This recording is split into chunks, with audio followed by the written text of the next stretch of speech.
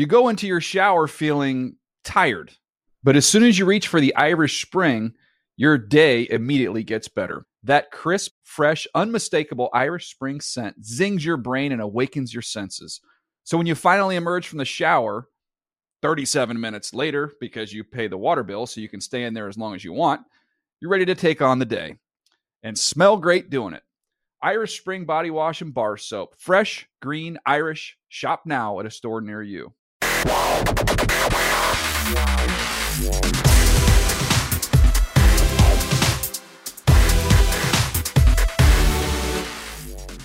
Hey everybody, it's Thursday, January 4th, 2024. Welcome to the NFL Fantasy Football Podcast, where we should probably cut down on our screen time. It's me, your man, MG Marcus Grant, joined by Michael F. Florio, and here we are. We are officially 4 days into the new year. Has it settled in? Has it sunk in yet that the fantasy season is pretty much over now? It is starting to, because you could attest to this, Marcus. For months we get excited for it, and then for 17 weeks it is literally is life for us, and like there's a set schedule. And this is the first week where things are different routine wise, and my body's kind of letting me know, like, yeah, a break is needed. Yeah, I mean, I'm pretty much at that point too. I will say this, it was very nice to be able to squeeze in a workout this morning before we started doing the podcast. Not knowing that I don't have to necessarily spend late nights grinding stats and pouring over like next gen or anything like that. Like, it's fun in the moment, but like you said, it's always nice to kind of have a break too at some point at the end of the season too. So, we got some things to talk about. We are in the midst of our season recap. On Tuesday, we did the things that were good. Today, we'll do the things that were bad. Next week, we'll get into the WTFs, the things that didn't really make a whole lot of sense, and try to figure out how real or not some of those things were. Also, we'll give you a DFS preview, because we know some of you out there are still sweating through the final game of the regular season. So we'll give you some value picks if you are still playing daily fantasy. We'll give you our daily lineups for the week as well. I was going to start with news, but there's really no news happening right now. I mean, unless you consider Carson Wentz starting to be news. I don't know how that excites you at all. Nope. Okay, good enough. So let's dive into the things that sort of went sideways with the fantasy season in 2024. And the first thing that came into my mind was generally the first round of drafts. At the time, we always spent so much time doing mock drafts and talking about guys who are going to be first round picks and who's going to be the number one overall and on and on and on. This year, the first round was not good, Mike. I mean, there were standouts. I mean, look, Christian McCaffrey was amazing. He gave you first round value and then some. CeeDee Lamb went late in the first round. He was the wide receiver one. He was phenomenal down the stretch. I mean, I looked it up. What CeeDee Lamb did from weeks 8 through 17, that stretch alone would have been good to make him the wide receiver 7 for the whole season. Like, that's how amazing he was, right? It's mind blowing. But there were so many other things that sort of went sideways. You got injuries like Justin Jefferson. Jamar Chase was hurt. Joe Burrow was hurt. Some of these things I wonder if we should have seen coming, or was it just bad luck with what happened in the first round this year? I think it's circumstantial. Like, if you had Justin Jefferson, that's bad luck. The dude is still going to put up over 1,000 yards despite all the time that he missed, despite his QB1 going down. Jamar Chase, maybe there were signs late in the summer when we were like, Joe Burrow's hurt, but Joe Burrow played until a new injury happened and hampered him. So bad luck with that one. Like, Tyreek Hill you made the right call if you took Tyreek Hill in the first round. I know it didn't work out in the fantasy playoffs, but you made the right call there with him. So any ones like that where it's injury related, I think is bad luck. And it's something that you just kind of chalk up to, hey, football's a violent game. There's always a risk of injury. But the other ones, like Travis Kelce, is not bad luck. He kind of, I don't want to say he's falling off a cliff, but I don't foresee myself drafting him at a high cost next year just in case. That one, there was really no signs of decline for Travis Kelce. Bijan Robinson, you could say we should have known that Arthur Smith was going to do this, but talent-wise, everything-wise, our eyes are telling us that Bijan is a first-round talent.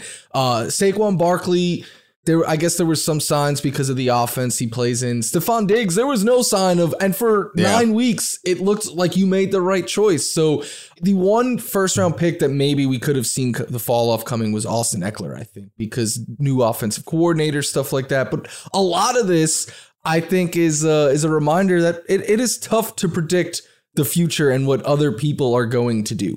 What I always tell people, like, it is hard predicting the future. I say to people a lot that since I started doing this job, I gained a newfound appreciation for meteorologists, right? Like your weather people on your local news. Maybe not in Los Angeles, because it's pretty easy to predict the weather in Los Angeles. Like, hey man, the sun's going to be out and it's probably going to be around 75 degrees. Like it's pretty much an easy gig.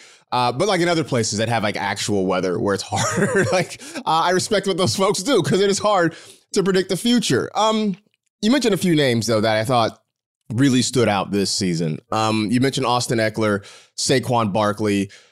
These guys I think are in particularly precarious situations, right? Because they've had a lot of wear and tear. They've had some injury issues, especially Barkley in his career. Eckler was beat up a little bit this year and had a lot of touches.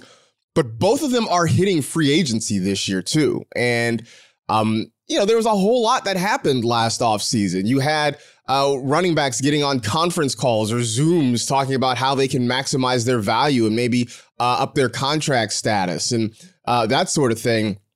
We know guys don't get paid at this position, right? And the whole argument about whether or not they should, that's a different conversation. Just the reality is they aren't getting paid. They're getting older. They've had a lot of touches. When you look at Eckler and Saquon Barkley, have we seen the last of them as top 10 fantasy running backs? I think we have seen the last of them getting drafted as top 10 running backs. It wouldn't surprise me if one of them finishes next year as like a top 10, because a lot of, especially in like total points, that often comes down to who stays healthy and who doesn't. But the one, and you could call me a homer here in a sense, the one that I feel best about is Austin Eckler. That's been my guy for years, and I'm not going to shy away from it because he can still catch the ball at a high rate out of the backfield. He can still produce as a goal line runner. We know that. I am not convinced that this high ankle sprain that he suffered early in the year hasn't contributed to this being a down year for him, because I know with running backs, the fall off is steep, but there was not a whole lot in his profile that pointed to a season like this coming for Eckler. For Saquon, he's so good in real life, but he's always banged up. He's always fighting injuries. And in fact, I just pulled up, he's 3 times in his now 6 years has finished as a top 10 running back on a per game basis. Like at some point we got to be like, okay, Saquon, we know he's awesome. Our eyes tell us that, but it just hasn't led to the same type of fantasy production that we thought it would. Yeah. And I don't know how much of that is the offense. I mean, maybe some of it is, just it feels like he's got to do so much for the Giants to be successful, and he's got to do so much for him to be successful. And that maybe his playing style sort of leads to him suffering more injuries than he normally would in any given week. I think for Eckler, I don't know where he goes that will allow him to do what he was doing for the Chargers. I mean, he really was dominating the snaps and the touches. He was so good catching the football. He was such a touchdown monster for the previous 2 or 3 years. Maybe not this year, but the previous 2 or 3 years. And that had so much to do with his production.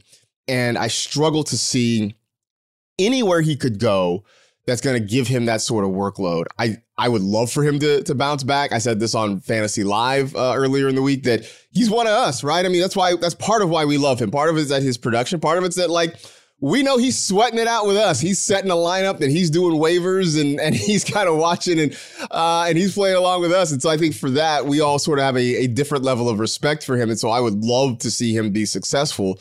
But I do think that we've seen the last of him as a top 10 back for sure. I wouldn't be surprised if maybe Saquon has another burst in there somewhere, if he can find a way to stay healthy, especially if he stays with the Giants, which, I don't think is a ridiculous idea. If he could stay with the Giants, he could stay with a workhorse workload. Maybe he pops in another top 10 season if he can stay healthy. I think for Eckler, that just might be it, because I don't know who's going to pay him. I don't know who's going to give him the same level of touches that he's getting. And I just don't know that the production's ever going to be there for him again, which kind of hurts my heart, to be honest. Give a shout out to Eckler's podcast and friend of the show, Matt Harmon. I don't know if you saw, I saw a clip from their show like a week or so ago, and Eckler said he'll be back next year if he gets a good opportunity. And he's like, if I get like a practice squad invite, I'm not going to sign up. And I'm like, practice squad? Like, what are we doing here? Right, so I can't imagine that. If that's the case, then I don't know what's going on. Yeah, I don't think he's going to get a practice squad opportunity. Look, Dalvin Cook, who at times looked cooked this year, he was at least able to hang on and get a job. He's at the moment a free agent, but I'm sure someone will offer Austin Eckler a contract. It may take a while for him to get a deal, and I'm sure it's not going to be anything close to what he was hoping he would get. But he still has enough that he's going to get a job somewhere, especially if he's healthy. You mentioned Bijan Robinson. We talked about rookies earlier in the week, and one of the things that we both said was that it really is, if you find the right mixture of talent and opportunity, it's going to be great. We know Bijan has the talent. We thought the opportunity was going to be there, right? We're like, hey, look, yeah, Tyler Algier was good, but Bijan's to be able to beat out Tyler Algier. He's certainly going to beat out Cordero Patterson for touches until he didn't. And and the reports right now are that Arthur Smith probably not going anywhere, that he's likely going to be back as the head coach of the Falcons next year. So in that case, can we believe in Bijan? Certainly not as a first round pick. Like, I'm not going to pretend that. But, if Bijan's sitting there in, say, the third round and Arthur Smith's still the head coach in Atlanta, do you pull the trigger? In the third round, I might be tempted, but the issue is I'm not sold that the fantasy community is going to let him fall to the third round, because you know how it goes. All summer long, people are convincing themselves of talent wins out and all of that. And that's not like, I am washing my hands clean of the Atlanta Falcons. I gave them a second chance. Last year, I was saying similar stuff, and I gave them a second chance because I was like, they have to change with the change of quarterback. Things have to. Nope, it was even worse this year. So I want no part of it. You know how many weeks Bijan, not on this season, he was drafted as a top 5 running back this season. You know how many weeks he finished as a top 5 fantasy running back? I'm going to say 3. Once. Wow. And it's not a Bijan Robinson isn't good, or like, we all know he's very good. Right. It's just the usage. So for me, because not like I could see it being a situation, Marcus, where like he finishes as a low end RB1, similar to this year. He's the RB12 in total points. It was not fun having Bijan Robinson for most of the year. Mm-hmm. And that's the thing I need to remember next year is like end of year finishes for the Falcons guys don't matter because they'll have a couple of spike weeks, but more often than not, you're gonna drive yourself crazy trying to trust them. So I want no part of that offense if Arthur Smith is still there. Yeah, I mean, that's just it. But I'm with you. If he's still there in the third round, yeah, I'm taking Bijan. I am. I'm going to do it again. I'm that goofy meme, right? Like with a weird anger, like, yeah, I'll do it again. Like it's going to be me because one, he finished as the RB12, right? If you're getting that in the third round, I think you're okay with it. I do think a lot of the frustration came with everybody taking him with a first round pick. It's Kyle Pitts all over again, which is fitting that they're on the same roster, right? We got so excited about Kyle Pitts' talent and the fact that he was going to a place that needed a tight end. And we pushed him up and made him a low first round, high second round pick that rookie year. And even his rookie year wasn't bad. He had 1,000 receiving yards his rookie year. It just wasn't what we thought it was going to be. And Bijan has been the same thing, that he wasn't terrible. He just wasn't what we expected him to be because his coach put a cap on what his production could be. Drake London too. Yeah, Drake London, same thing. I am curious what the conversation is going to be. Like you mentioned, is everybody going to be like, hey, talent wins out? Or is everybody going to be like, Arthur Smith's going to screw us again? That's going to be a battle this offseason. And I will say that right now on January 4th, I don't know where I land in that conversation. I have no idea. We'll figure that one out. That's going to be a big talk about. I saw Matthew Berry basically saying that as long as Arthur Smith is coaching a team, he will not draft players from that team. That's how I'm going to handle it as well, I think. Yeah, I mean, he even joked that if Arthur Smith started coaching like the Ottawa Senators, he would stop drafting hockey players at that point. I don't even know if he plays fantasy hockey. I have no idea, but that was what he said. You also mentioned Travis Kelce, and this year was not a great year for him. I'm not going to make any Taylor Swift jokes. I'm just going to leave that alone. But was this a bump in the road, or is this the beginning of a decline for a player who is starting to get older? If anyone can bounce back from something like this, it is arguably the greatest pass catching tight end in the history of football. But he, like you said, he's getting up there in age. He's 34 years old. Next October, he'll be 35.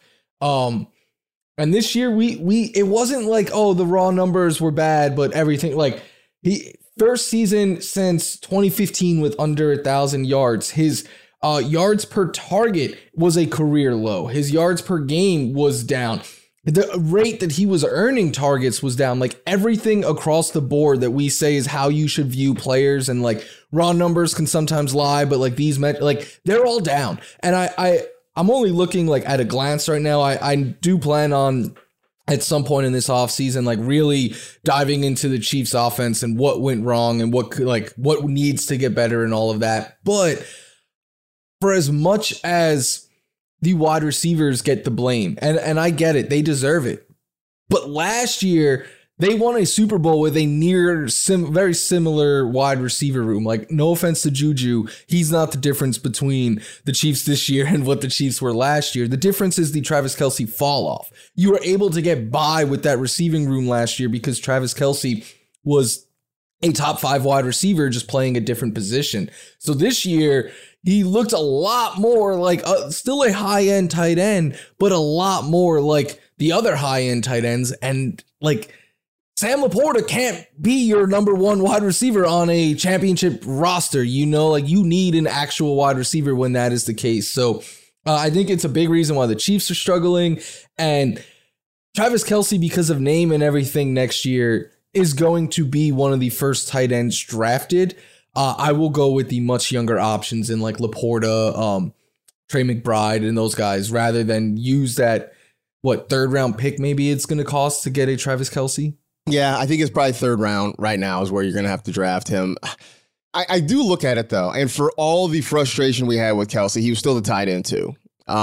He's still, even at 35 years old, even with diminished numbers, even, looking a little bit slower than he has in the past, he is still one of the elite tight ends in the game. He is still working with arguably the best quarterback in the game and with one of the great offensive minds. You do imagine that the Chiefs are going to spend a lot of time this offseason getting together, the brain trust on offense, and trying to figure out what went wrong and trying to figure out how to make it right. Now, some of that is simple. Some of that's just upgrading the personnel, right? It's just about getting the right people in the right places, making sure you have wide receivers to sort of help out. I think this was the first year that you really saw how much they missed Tyreek Hill. Like last year, as you mentioned, they won a Super Bowl.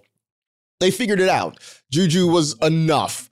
Kadarius Toney showed up when they needed him to. It was enough last year. But this was the first year that they really missed that guy that could really tax a defense downfield. Marquez Valdes-Scantling scares no one. Rashee Rice, they were basically using on short throws and letting him do yards after the catch, and that was sort of how that was working. So that, Kelce's going to be an interesting test case this offseason about how much we believe in his talent and how much we believe sort of in the rest of the tight end position, beyond, Laporta, Mark Andrews when he's back healthy again. Who else are we throwing in that group right now? I mean, I guess George Kittle to some extent, TJ Hawkinson. Trey McBride is there because TJ Hawkinson is very unlikely to be ready in the early part of the season. So, that's something to sort of keep in mind. Kelce's going to be an interesting case, which perfectly gets us to the next thing that sort of went sideways, and that was the Chiefs offense as a whole. Now, we were expecting a lot out of this group because I think the mantra all year was, hey man, it's Patrick Mahomes, it's Andy Reid. They'll figure it out. It'll be okay. They were 12th in scoring offense, which is bad for this group. 9th in total yards, but they were 5th in passing offense, which isn't awful. So when you look at it, was it actually bad? Or did we just have really high expectations? Both. I think it is. We had high expectations, but we had those high expectations because if any team should be held to the highest of expectations, it is the Kansas City Chiefs. They have the best quarterback in the league, arguably the best tight end ever, one of the best head coaches ever, 2 Super Bowls. You know, there's a reason we hold them to such a high standard. And they just were flat out not very good this year. I know like top 10 is you're like, okay, they're not bad. And they're in the playoffs. They won their division again. But especially for fantasy, it was bad. From week 8 on, Patrick Mahomes averaged 14.5 fantasy points per game. That is less than Sam Howell, Geno Smith, Jake Browning, and Joshua Dobbs. The Pastronaut was averaging more fantasy points per game in the second half of the season than the league MVP last year. And then I know we spent a lot of time on Travis Kelce. He last finished as a top 5 tight end in week 12. He last was the tight end 1 in week 7. This was a player that was drafted in the first round, rounds ahead of any other player at his position. Same thing with Mahomes. Like, it's not just okay, I took him early and he finished 7th. It's okay, I took him early over Josh Allen and over Jalen Hurts, who are good for 5 more points per week than Patrick Mahomes. So the opportunity cost is huge. And to me, if you took Mahomes in the 3rd round, over those other quarterbacks, if you took Kelce in the 1st round over some of these elite wide receivers, those were picks that defined your season more than likely and probably are the reason you didn't win a championship this year. Just like I know we're going to talk potentially some more disappointments later. We talked Austin Eckler. Like if you took Austin Eckler over Tyreek Hill with the 2nd or 3rd pick in your draft, like that was a season defining move and one that could have cost you a championship. Yeah, I think it really was a tale of 2 halves with this team, right? The first half, it was fine and they looked for the most part fine. I mean, they had those games with drops and we definitely, were concerned about all that. The second half, it really was bad. It was nice to find Rashee Rice show up there and sort of establish himself as the number 1 wide receiver in this group. But, as he sort of ascended, then we saw less of Travis Kelce being the game breaker in this offense. It was not great. And I think it's going to be interesting, too, next year when we look and, we'll look at, say, Patrick Mahomes and his overall fantasy scoring. I mean, it's not what we're used to. He's still the QB7, right? We're going to look at it overall and say, all right, well, he was QB7. He had 280 points, through week 17. And I think then we start to break it down. You look at the back half and you mentioned the fact that Josh Dobbs was averaging more points. You look and you see a 13, a 15, a 16, a 12 in championship week when if you somehow survived those other weeks, you really needed him. That's when we start to say, all right, there were issues. Because the first half, look, he was 19, 21, 25. There's a 13, followed by a 19. Then a couple weeks later, there's a 33. I think that 33 against the Chargers, I really feel like that's when we're like, okay, well, he's back. He's figured it out. We're going to be fine now. And then he followed that up with a 5-point game against the Broncos. And I think we really started to kind of have alarm bells go off there. So I think when we start to break it down one by one, and I have a feeling that this is going to be one of the most dissected offenses across fantasy in the offseason to see exactly what went wrong and exactly what needs to happen. We'll kind of get to the bottom of that, which makes me wonder, where are you willing to draft Mahomes? He's obviously not the QB1 next year. Is he top 5, top 8? Where are you willing to take him? The latest I will take him is QB4. Because I still believe, so look, Allen and Hurts need to be the top 2 quarterbacks off the board, I believe. Lamar versus Mahomes is a legit debate because in the last 4 years, twice Lamar has been better and twice Mahomes has been better. And they've each had years where they've been the best. To me, I think those are the clear-cut top 4. Joe Burrow, Justin Fields also could creep into he should be in the top 5 as well because of what he does with his legs. But like Burrow, Herbert, they don't run enough for me to take over Mahomes because we could easily look back at Patrick Mahomes' career and be like, oh, that 2023 season was the clear outlier. He was awesome every other year.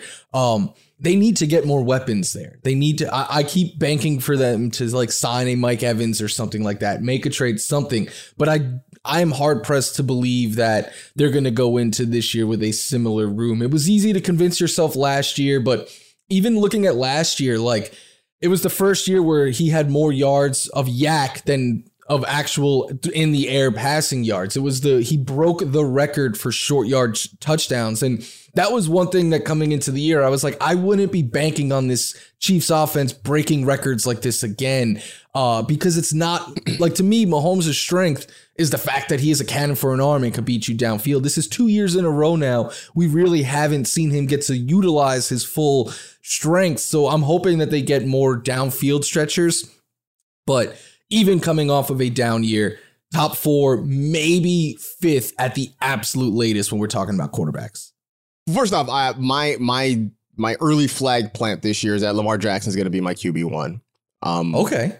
That's my early flag plant. You know, like what he did this year, the fact that he gets a full offseason with the Todd Monken offense, and it gets a full offseason with Zay Flowers. Hopefully he gets Mark Andrews back. We'll see what they do if they add any more pass catchers, whether free agency or the draft or what have you. I think Lamar Jackson is going to get even better passing numbers than he did this year. So he's my number 1. Then you have Allen and Hurts in some order. And yeah, at that point, I mean, I guess I could make an argument between Patrick Mahomes and a healthy Joe Burrow for that 4th spot. But I don't think he falls out of the top 5, I guess, is kind of where I'm going with this. What about Fields? If Fields is with the Bears, let's say, and they added like a Marvin Harrison Jr. or something like that. Ooh, he's definitely in the conversation. So I guess that's going to be interesting, right? Because I've got my 4, or at least my top 3 laid out with Jackson, Allen, and Hurts in some order. And then 4 through, say, 6 or 7 gets a little bit murky because you have in some order, you've got, healthy Burrow, you've got Mahomes, you've got Justin Fields. Do you discount Dak Prescott after what he did, especially in the second half of the season? Does he somehow factor into this conversation as well? That's going to be a really interesting group to try to sort out, I think, next year. My early thinking is of the like Burrow, Dak, Mahomes, the guys who you rely more on the passing than the rushing. If you ask me which one has the highest odds of throwing for 5,040, it's Mahomes. That's why I would take him over those passing guys. Yeah, I'm going to be so curious what the Chiefs do this offseason. Do they chase a Mike Evans? Do they chase? I think if Michael Pittman somehow gets away from Indianapolis, do they go after him? There are a lot of good wide receivers. Marquise Brown. There are going to be a lot of good receivers on the free agent market this year, and the Chiefs, I think, have to be really aggressive in pursuing at least one, maybe a couple of these guys, and then maybe even bolstering that with something they do in the draft, because that's going to make all the difference in how we look at Mahomes next year. A couple other quick things about this Chiefs offense. Was Rashee Rice's year, was it real or a mirage in 2023? I think it's real. I think he is a high quality NFL wide receiver. I think he is kind of what I was hoping Kadarius Toney would be, someone that you could generate touches for and just put the ball in his hands and watch what he could do after the catch. And that a lot of his production came on yak and stuff. The issue is I am not sold yet if he is a NFL wide receiver 1. I think he can be a really good number 2, which is kind of what he was supposed to be this year with Travis Kelce being the number 1. He had to step up down the stretch. And there was times where it was like, okay, they're probably asking too much out of Rashee Rice. But I do think he can be a really, really good NFL wide receiver, a really good fantasy wide receiver. I just think he would be best suited with another wide receiver who could help stretch things down the field, because then you create stuff underneath and then Rashee Rice could just run wild with the ball in his hands. I'm certain he is not an NFL wide receiver 1. I don't think that's really up for debate. The one thing I would love to see from Rashee Rice going forward, I need a deeper average depth of target. So much of it was underneath and so much of it was yards after catch, which is nice, but it also is a hard way to live consistently. If everything is within 5 yards of the line of scrimmage and then you are doing the rest on your own, at some point that goes away, or that's hard to get week to week. I need him to be more of a downfield guy, but he's proven that he can, be a playmaker in this offense. I don't know if you saw, I guess because he had a deep catch, I don't know if it was past week or week 16, where he basically was like, he's like, I just sort of freelanced it. He said, I looked at the defense, I saw something, Patrick saw the same thing, I just went deep, and we made it work. Now, if they can sort of get more things like that, then I'm all in, super all in on Rashee Rice. So I'm not going to say it was a mirage, but I do want a little bit more than what he gave me in terms of getting downfield this past year. Last one on the Chiefs, Isaiah Pacheco. Is he an RB1? Is he a fringe RB1? Is he a high RB2? Where do you have him next year? I think he is a fringe RB1 because the pass game usage, and that was my big concern coming into this year. I kept saying, like, I know this guy can run well. I know that. But he had 14 targets as a rookie.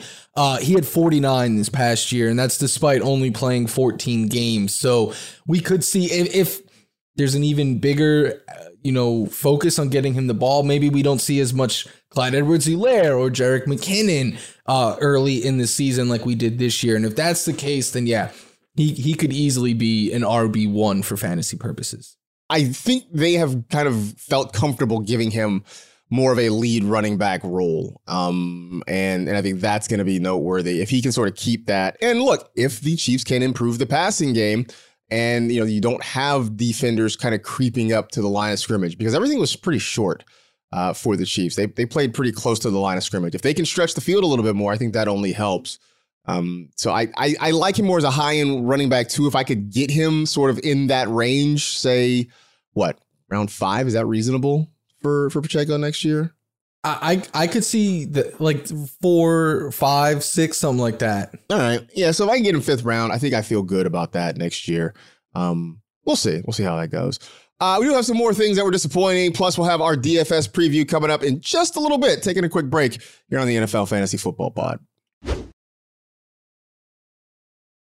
You go into your shower feeling tired, but as soon as you reach for the Irish Spring, your day immediately gets better. That crisp, fresh, unmistakable Irish Spring scent zings your brain and awakens your senses. So when you finally emerge from the shower, 37 minutes later, because you pay the water bill so you can stay in there as long as you want, you're ready to take on the day and smell great doing it.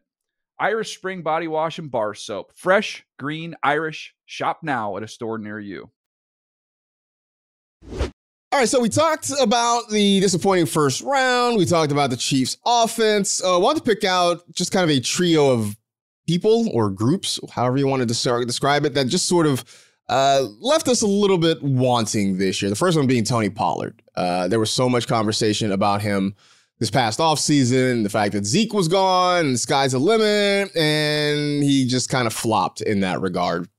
Should we have seen that coming? It's hard. I was very bullish on Tony Pollard. I will take that big L. But the thing is, I've seen people say like, oh, look, he can't handle a starter's workload. He has 40 more carries than he had last season. It's not like he went from 100 to 250 carries or something like that. And to me, a big thing is the pass game numbers went down, like on a per game basis. Only 10 more targets than last season. Fewer receiving yards despite having 14 more catches than last season. I think there's 2 lessons here when it comes to Tony Pollard. He had a pretty severe injury at the end of last season. And I think the mistake that I made and other people who trusted Tony Pollard was thinking that he was just naturally going to get back to what he was pre-injury. I think it's a good reminder that when players are coming off severe injuries, there are heightened risk. I also think it's a good reminder that when offensive changes are made and they have a completely new play caller, they lost Kellen Moore. That also, I think, led to a lot of changes. We're seeing the Cowboys pass a lot more and a lot more downfield and stuff, which I thought was going to be the opposite with Mike McCarthy. And for the first 6 weeks it was. And then after their bye week, they realized, hey, let's throw the ball downfield, and their offense caught fire. So it's just going to give me more pause next season when there's a lot of changes being made to certain teams. And I think it's something I tried to do this year was target players on good offenses that not a whole lot had changed. And it is something that I'm definitely going to emphasize next year. In the early rounds, I think you want to mitigate as much unknown as possible. I think we all got sort of taken in by Mike McCarthy telling us how much they're going to run the ball. We're going to run the ball a lot. We're going to get a whole lot of touches for Tony Pollard. And we all sort of bought into that. And that was certainly not the case. And then, as you mentioned, they got to the second half of the season and they looked up and they realized that, hey, man, we got this dude, CeeDee Lamb, and he's really good. And maybe we should try to focus on getting him the football as much as possible. And they did. And that sort of, although I think in a way that sort of helped take some of the pressure off Tony Pollard, because I think that combined with, as you mentioned, him getting a little bit healthier, we saw him be a little bit more productive in the second half of the season. But I think all the factors you mentioned are very much in play. You had a guy who was coming off an injury. You had a coaching staff that was sort of changing its philosophy and how it does things. I think those are all things to take into effect. I admit I was one of those people who originally was like, well, can he still be as effective when he is the focal point of the running game, when he is getting all those touches? Or was he a guy who thrived in a situation where there was another guy to sort of take some of that pressure off of him? Could he be the same? But I started to come around. I mean, when Ezekiel Elliott left and signed in New England, and you heard a lot of talk about how much they wanted to run the ball, I started to come around and believe that, okay, maybe Pollard can be that guy. I think next year, I would be surprised, Mike, if they give him a true workhorse role. I think they go out and they find somebody, whether it's signing somebody, drafting somebody, or just elevating somebody that's already on the roster and giving them a bigger opportunity next year. Maybe it's more Rico Dowdle. Maybe Deuce Vaughn starts to get more opportunities. I don't think we're going to see Tony Pollard get, he's at 288 touches right now. I don't think he gets close to that number next year. I think you're looking at him maybe down around 250, something like that. And they start kind of spreading that around just to fewer touches, hopefully higher efficiency, and making him more productive that way. But I do think he will be drafted accordingly too. I don't think the hype's going to be as great for him. In Jacksonville, we were excited about the Jaguars offense. I know you and I said, the one caveat was that there were a lot of wide receiver mouths to feed, but we still were in on Calvin Ridley. We were very much in on Trevor Lawrence. Both of those guys sort of let us down this year. Are you willing to buy back in, or are you tempering expectations for next year? Both, I think. Because I do not think we're going to see either one of these two pulled up up the board like they were this year. And I was a huge factor in that for, I guess, the little influence that we have with what everyone does in fantasy. Trevor Lawrence was someone that I thought was a top 8 fantasy quarterback, and I thought he would take that next step. I thought he'd be a potential MVP candidate this year. And I know he's dealt with every injury under the sun, but he also just didn't take that next step. Calvin Ridley, it's a big season of what ifs for Calvin Ridley because every week has been a game of what if he caught this amazing touchdown catch? Is he going to come down with it or not? But I thought he'd be a wide receiver 1. And the fact that we saw trends where he's better when Zay Jones is out there, to me, that's not a real life wide receiver 1. The fact that Christian Kirk was still taking as much volume and for a large portion of the season was their go-to guy. To me, Calvin Ridley is better suited as a wide receiver 2. Maybe he falls to wide receiver 3. I think he'll go as a wide receiver 2. Boom or bust, that when taking him as a wide receiver 1 was hoping for the ceiling and we didn't get it. So I'll be in on them next year if the price is reduced from what it was this year. I think the price is going to be reduced. I don't see any way around that. Now, the question is, though, does that price flip-flop with Christian Kirk? Because last season, it was, we all pointed and laughed because the Jaguars gave him this big contract. Everybody's like, it's Christian Kirk. And then he went out and he balled. We're like, oh, okay. And then this year, Calvin Ridley comes back and we're like, well, hey, man, if Calvin Ridley is like what we saw the last time he was on the field, he's the wide receiver 1 and Christian Kirk got bumped down and he still balled out and was the better of the receivers until he got hurt. Next year, are we willing to flip that thinking and say that, hey, Christian Kirk is the wide receiver 1, he's the guy that needs to go first, or do we fall back into the old trap? No, I think Christian Kirk is the wide receiver 1 here, the one he is the far more safe option. I could see it being a situation, Marcus, where at the end of the year, they finish pretty close to each other in points, But Christian Kirk is going to be like the steady one week to week, and Calvin Ridley is going to be like the up and down, better and best ball type of wide receiver, because I had him on a number of rosters. I know a lot of people out there did, and he was too good where you couldn't sit him. He's like good Gabe Davis in a sense, where like too good to sit, but some weeks you're going to be getting 6 points and other weeks you're going to be getting 26 points. And you just kind of got to go with him each week. So I do think Kirk should be first. I don't think either one of them, though, should be wide receiver ones for fantasy. I think they are both better suited as wide receiver twos. I think Christian Kirk is a high-end wide receiver too. At this point, Calvin Ridley's maybe a low wide receiver two, maybe even a wide receiver three. Yeah. Just because the consistency hasn't been there. And I think that's the thing that's sort of holding him back. And I think with Trevor Lawrence, we're at a point where, yeah, he did have some injuries this year. It's been such a weird career for him, right? Because his rookie year was almost a redshirt year because it was the Urban Meyer year, which was such an unmitigated disaster in Jacksonville that it's hard to put anything that happened on him because it was just such a bad year. This year he was beat up a little bit, but I think we've all sort of settled on the fact that he's maybe not going to be that generational quarterback that he was touted to be coming out of Clemson. Not that he's bad. He's going to be a good, serviceable quarterback, but that's going to be it. He'll be a good quarterback. I don't know that he's going to be a great quarterback. And I think you're going to see him sort of fall. I don't know. He'll be QB, 11, 12, sort of somebody like that. I mean, Trevor Lawrence will be the guy that you draft, but you'll also draft another quarterback because you're not going to count on him on a weekly basis for your fantasy roster. Look, early flag plant, give me Anthony Richardson over Trevor Lawrence next year. 100%. No, 100%. He's going to give you more rushing upside, and we're still waiting to see what he can be as a passer. And I think that what could be is going to be enough to get us excited about him next year, for sure. Last one, Davante Adams. It was not a great year. In my head, I was like, hey, does this mean he's not quarterback proof? And then I thought about it, and like, he's never played with terrible quarterbacks. I mean, he had Aaron Rodgers for most of his career. Then he had 1 year of playing with like his good buddy, Derek Carr. Like they knew each other well, like they worked well together. This year was the first year he really didn't have good, true quarterback play.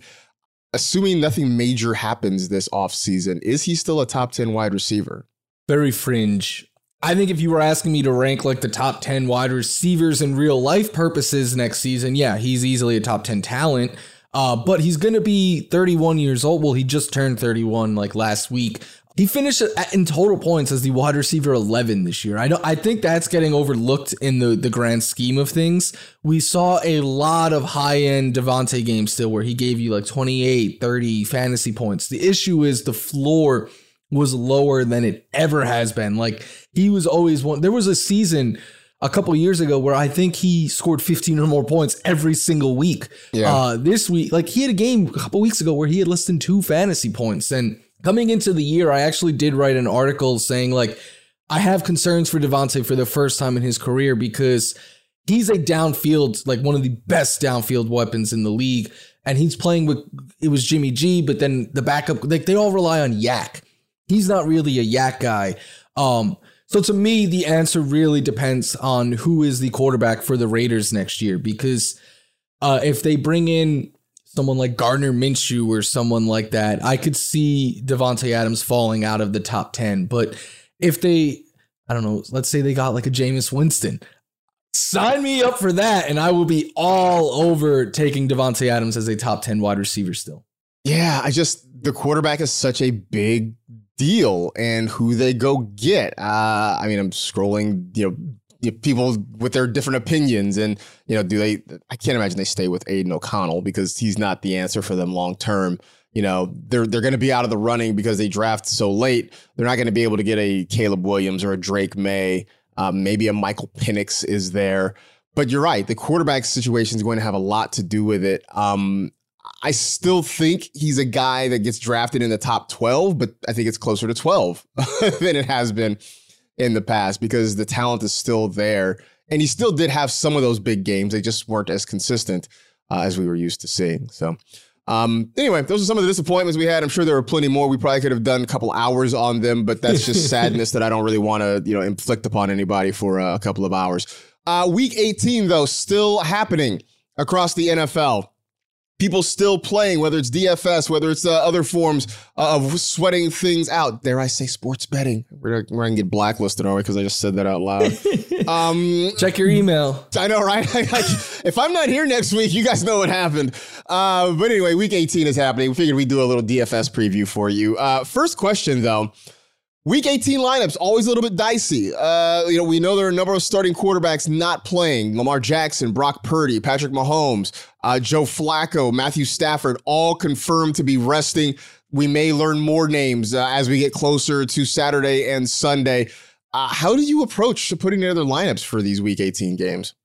I think you avoid all of those teams that you said because the quarterbacks and I know the Shanahan has said, well, Brock is the only player I'm 100% not playing at all this, but that could mean Deebo Samuel plays a drive and then we don't see him again. Ayuk, Kittle, all of those guys. So to me, I think, look, maybe if you're playing in like a big tournament and you want to differentiate and you take a shot on one of these guys, but I think the play is to play it safe and just avoid those teams. Like Puka Nacua, I know he's going for history. He needs 4 catches to set the rookie record and something like 30 yards.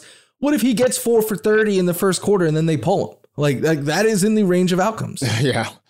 I think that's in the range of outcomes. I'm with you. Like the top line guys on teams that have nothing to gain, those are the guys you avoid, right? The Ravens and the Niners have the 1 seed locked up. The Rams can't really move up or down regardless of what they do. I feel like the same for, the Chiefs or the Browns. So the frontline guys on those teams, I think you stay away from.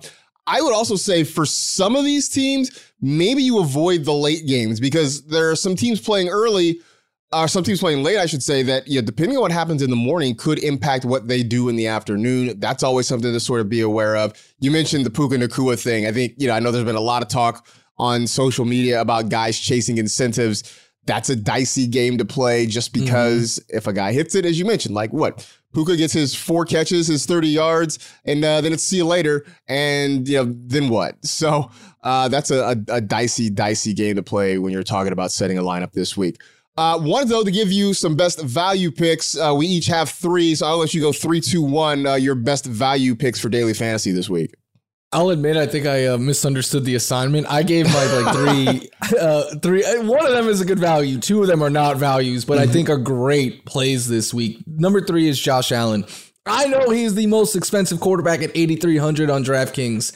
He is also one of the few elite quarterbacks that has a whole lot to it could be, and you all know this already, it could be a win and you're the 2 seed, lose and you're out kind of game for Josh Allen. So he is going to play the whole game. There is a huge incentive behind him to play well, and we know he can always run and stuff. Similar is why Rachaad White was number 2 for me at 7,600 because great matchup against the Carolina Panthers. They allow a bunch of yards, touchdowns, all of that. 2 running backs, plus the Bucs need to win this game to win the division. So he is going to be out there getting his full allotment of snaps and work and all of that. And then the one that you could say is actually a value here is Darius Slayton at 4,000 for the New York Giants. Look at his last 2 games with Tyrod Taylor. Against the Eagles on Christmas Day, 3 catches, 90 yards, and a touchdown. Doesn't sound like a whole lot. It wasn't a whole lot when it was Tommy Cutlets, but when Tyrod came in, he caught that 69-yard touchdown. And then last week, 6 targets, 4 catches, 106 yards, and a touchdown, 80-yard touchdown. So the big plays are there for Slayton with Tyrod Taylor. The Eagles have really struggled in the secondary, especially downfield. So I think Darius Slayton is a really good play in Week 18. All right, I'll get that. I'll get behind those. For me, I got Tucker Kraft at 3,700. He really has picked it up since Luke Musgrave went on injured reserve. Got a good matchup against the Bears. The Packers, it's not exactly win and they're in. They could lose and still, if some other things happen, they could still get in. But winning for sure cements them as in the playoffs. And the Bears have struggled against tight ends. Their defense has gotten better overall, still struggled against tight ends. And having Kraft at 3,700 gives you some flexibility in other places. Brandon Cooks. Now, I will say this. I think CeeDee Lamb is totally worth paying up for against the Commanders because the Cowboys do have something to play for. They can still win the division and possibly get a 2 seed here. So they really have a reason to go all out. Brandon Cooks, though, in case you don't want to pay up for CeeDee Lamb, I think is a very good value at $5,200. And then maybe my top value of the week, James Conner. Yeah, it's $6,100, but that's not the top. That's not close to being the highest salaried running back on the board. He's been on absolute heaters, putting up good numbers against good run defenses. This week, he gets a bad run defense in the Seattle Seahawks. I think I looked it up since week 8, I believe it is. Actually, maybe even more recent than that. This is like week 12. The Seahawks have given up like 1,000 rushing yards and 12 touchdowns. I mean, they have been just getting hammered on the ground. So James Conner doing well against good defenses. I think trucks a bad defense. And I feel like the Cardinals, they want to finish strong. They've had a good end of the season. I imagine you're going to see a lot of their starters for a while because I think they just want to end the season on a positive note as much as possible. So I think Conner is a fairly safe option for you there. We also put together full lineups. So if you would like to run through your full lineup, please do. All of my values are in mind. Josh Allen at quarterback, Rachaad White. I got DeAndre Swift because he had a great game against the Giants just a couple weeks ago. And the Eagles have something to play for, just like you were saying with the Cowboys. I have Darius Slayton in there. Nico Collins, because the Texans have they could still win that division. They need to win to even just make it's a win and in game for them. So I think they are going to have a lot of incentive there. And then I got Khalil Shakir for cheap, and Dalton Kincaid is my tight end, kind of going with a Bills stack there. And then Jordan Mason, because we know no CMC this week, and the Rams are sitting a bunch of players defensively. And then I have the Chargers defense because they are cheap and they are playing backups because the Chiefs we know are going to be sitting Patrick Mahomes. All right. So for me, I went Dak Prescott at quarterback again. I think the Cowboys have a lot to play for. I expect to see Dak for a good chunk of that game. I did take James Conner as one of my values. Zeke is my other running back. I think, look, the Patriots, Jets, it's sort of because the schedule makers said so, but I do think Zeke's going to get some work. 5,900, I was willing to take the risk. I did pay up for CeeDee Lamb to pair him with Dak Prescott against the Commanders this week. I also took Calvin Ridley. I know we just had a whole long conversation about him, but the Jaguars need a win. I think he gets heavily targeted against that Tennessee secondary, so I was willing to take the risk on Calvin Ridley this week. Tucker Kraft, I had as my tight end. My third wide receiver, I went with Ronnie Bell. You took Jordan Mason for the Niners. I took Ronnie Bell because I don't expect we're going to see a ton of Brandon Ayuk or Deebo Samuel in this one. We saw Ronnie Bell last week catch a touchdown, or a couple weeks ago catch a touchdown in that game against the Ravens when it sort of got out of hand. I think he's a guy who gets a lot of run, and him and Sam Darnold seem to work well together. I mentioned Tucker Kraft at tight end. Wan'Dale Robinson I'm using as the flex against that Philly secondary, which still has issues, and even with Tyrod there at quarterback, I think they can exploit that. And I'm going to go with the Lions defense going against whomever the Vikings quarterback may be. I assume it's going to be Nick Mullins this week.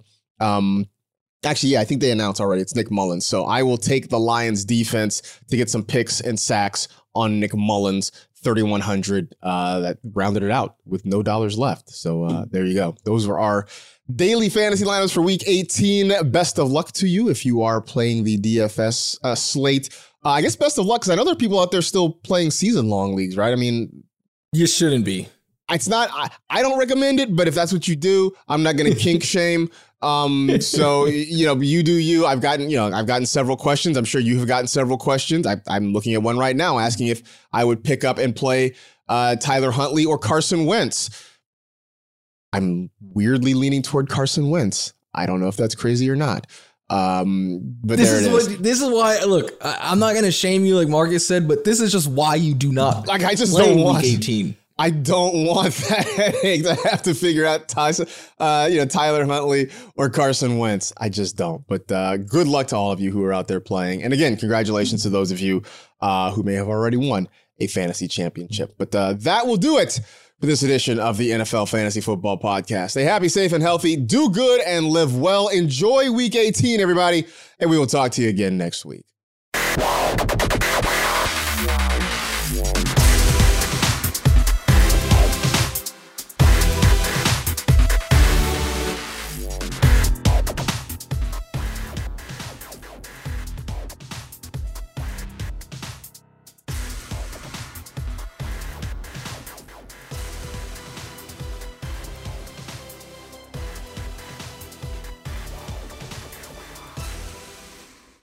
You go into your shower feeling tired, But as soon as you reach for the Irish Spring, your day immediately gets better. That crisp, fresh, unmistakable Irish Spring scent zings your brain and awakens your senses. So when you finally emerge from the shower 37 minutes later, because you pay the water bill so you can stay in there as long as you want, you're ready to take on the day and smell great doing it. Irish Spring Body Wash and Bar Soap. Fresh, green, Irish. Shop now at a store near you.